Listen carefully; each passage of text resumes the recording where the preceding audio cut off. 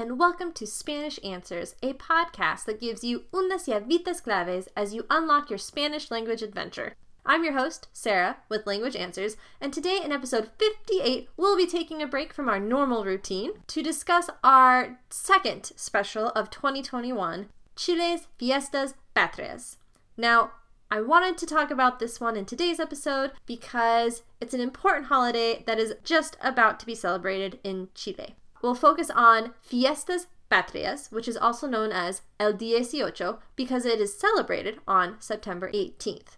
So, I hope you enjoy this episode and even try a few traditional Chilean recipes to celebrate the day, no matter where you are. So, let's get started.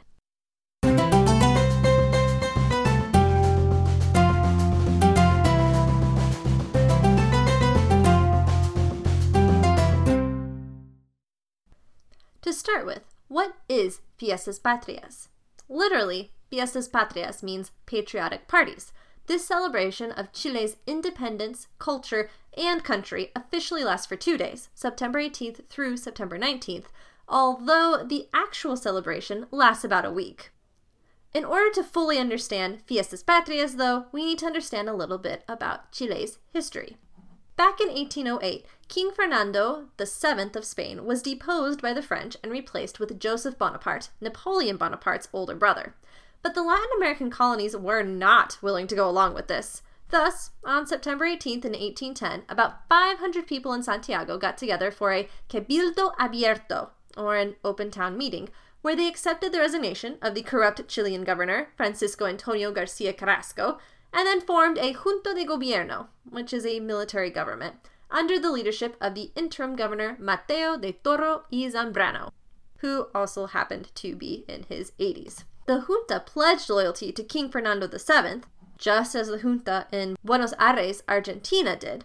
And interestingly, though, this wasn't the date of Chile declaring its independence from Spain, but rather the beginning of their journey to independence. For example, the following year, Chile created a national congress called Congreso Nacional. Then, in May of 1814, so less than 2 years later, when King Fernando VII regained his throne and ended the war with France, he began trying to retake control of the Spanish colonies. He succeeded somewhat by winning the Battle of Rancagua on October 2nd, 1814, which is sometimes called the end of the Patria Vieja, or Old Country. Many patriot leaders left for Argentina, including one Bernardo O'Higgins.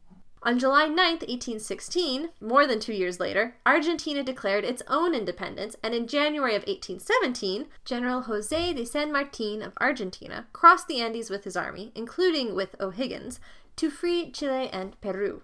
They defeated the Royalists on February 12, 1817, at Chacabuco Hill, and O'Higgins was declared the Supreme Director of Chile. Then, 1 year later, on February 12, 1818, Chile finally declared its independence. Yet it wasn't until the Battle of Maipú on April 5, 1818, that the war for independence was finally won for Argentina, Peru, and Chile. Whew! There. Now that we've got the history kind of summarized and packaged for us, let's go on to how do they celebrate Fiestas Patrias. So there are parades and rodeos that highlight the traditional Chilean cowboy, or huaso. The rodeo has been Chile's national sport, actually, since 1962. It is a little different than what you would expect here in the U.S. For example, a team of 2 huasos ride horses, colleras, around the arena while trying to properly steer a calf. There are also many ramadas, which are temporary buildings with a dance floor, tables for eating, and music. There are also many fondas, which are stands that sell different foods and drinks. And don't forget the street performers, called chinchineros, who play with a bass drum on their back and use their feet via a rope to play cymbals on top of the drum. It's pretty cool. Now, during Fiestas Patrias, many people wear traditional dress. So the girls have these beautiful dresses with rows of frills on a wide skirt that comes down to just above the knee, with a cinched waist, and the boys wear a poncho and a sombrero. And on the blog, I've included a photo. It's an image of a youth dance group from Santiago by Leonard G., and I've used that as the actual photo for the blog. If you want to check out their traditional dress, as well as any of the other videos that I've included in the blog, feel free to check that out. I will, of course, include a link to that, as well as all of my resources for this episode in the episode show notes. Anyways, there is a clip of the activities, the Fiestas Patrias in Chile, that will give you just kind of an idea of the different going-ons during the celebrations. Now, another note, on September 19th, this is called Dia de las Glorias del Ejército, or Day of the Glories of the Chilean Army. And they have the Great Military Parade of Chile in Santiago's O'Higgins Park, which you now understand who he is. And it's led by the Chilean Armed Forces. On this day, Chileans remember and honor those who have fought to protect their country. Interestingly, there is an official holiday known as Navy Day, or Dia de las Glorias Navales, which happens on May 21st, and this commemorates the bravery of Captain Arturo Pat in the Battle of Iquique, and again, I apologize if I am butchering any of these names, Iquique on May 21st in 1879. Now, of course, as with any celebration, food is key. There are many asados, or barbecues, and tons of food. Seriously. The theme seems to be eating way too much food. So here are some of the foods Chileans are very much enjoying on this day. Empanada de piño. It's an empanada, which, let's face it, empanadas are delicious. But it's an empanada filled with beef, onions, olives, hard-boiled eggs, and raisins. I know, weird combination, right? But piño comes from the Mapuche word piru, regarding the beef and onion mixture. So I've made a version before that didn't have the hard-boiled eggs, but I would love to try this recipe by Marian Blazes from the Spruce Eats. Of course, included the link, no worries. Note, there seem to be two main ways to fold the empanadas. Now, Marian's method makes the empanada look like a little packet, which is really cool. But for the other method, which gives the empanada a fancy twist to it, check out the video by El Pastificio de Nicola. Anyways, continuing on our list, there are anticuchos, and these are meat skewers. There's choripan, which is chorizo sandwiches.